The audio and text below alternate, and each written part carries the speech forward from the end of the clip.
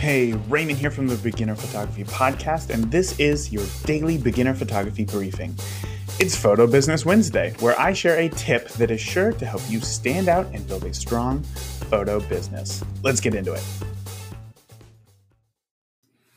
Okay, this is the first Photo Business Wednesday, so let me give you an idea of what I thought it would be like running a photography business versus the reality of running one. I thought it would be great. I thought it would be like the best thing ever, actually. You take photos, you make money. You take photos, you make money. This just isn't the case. It was a hard lesson to learn how important marketing is, how important customer service is, and how important knowing your numbers is. I thought I went into a creative field so that I wouldn't have to deal with these things. I thought my photos are better than the majority of photographers out there, so why am I not getting booked? I thought, how dare you apply an Instagram filter to my photography? But I was wrong. I was so wrong. If running a successful photography business was easy, everybody would do it. But it's not easy. The cost of entry is easy, sure. $1,000 camera and lens is all you need to get going. Make $3,500 a day to shoot a wedding? Oh man, that sure beats having a $40,000 truck and another $20,000 in tools to charge like $200 to unclog a drain.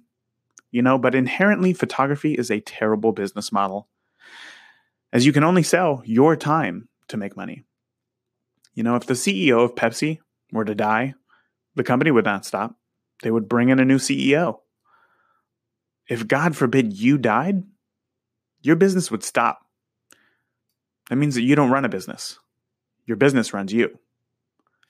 Now, that may have been a little dark and discouraging. I understand that.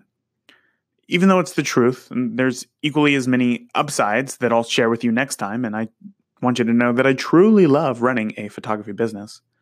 I just want you to feel the weight of how serious it is to go into business with your photography. But on the upside, I want to leave you with this Facebook message that I got from a mother of a groom whose wedding I shot 3 years ago. She said, I also have to once again say thank you for using your talents at their name's wedding. I was just at another wedding at our church, and the photographer was just too casual and too in the way. You were wonderful in everything that you did. Blessings to you and the wife and kids. Customer service is everything.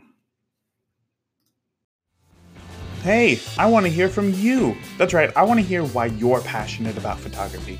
I want to hear a recent success that you had at a photo shoot. I want to hear your aspirations as a photographer. And I want to hear and answer all of your photography questions. So call into the show anytime, day or night. All you got to do is just download the Anchor app for iOS or Android. And there you can leave Beginner Photography Briefing a voicemail, and I will share your story right here on the show. That's it for today. I'll talk to you tomorrow.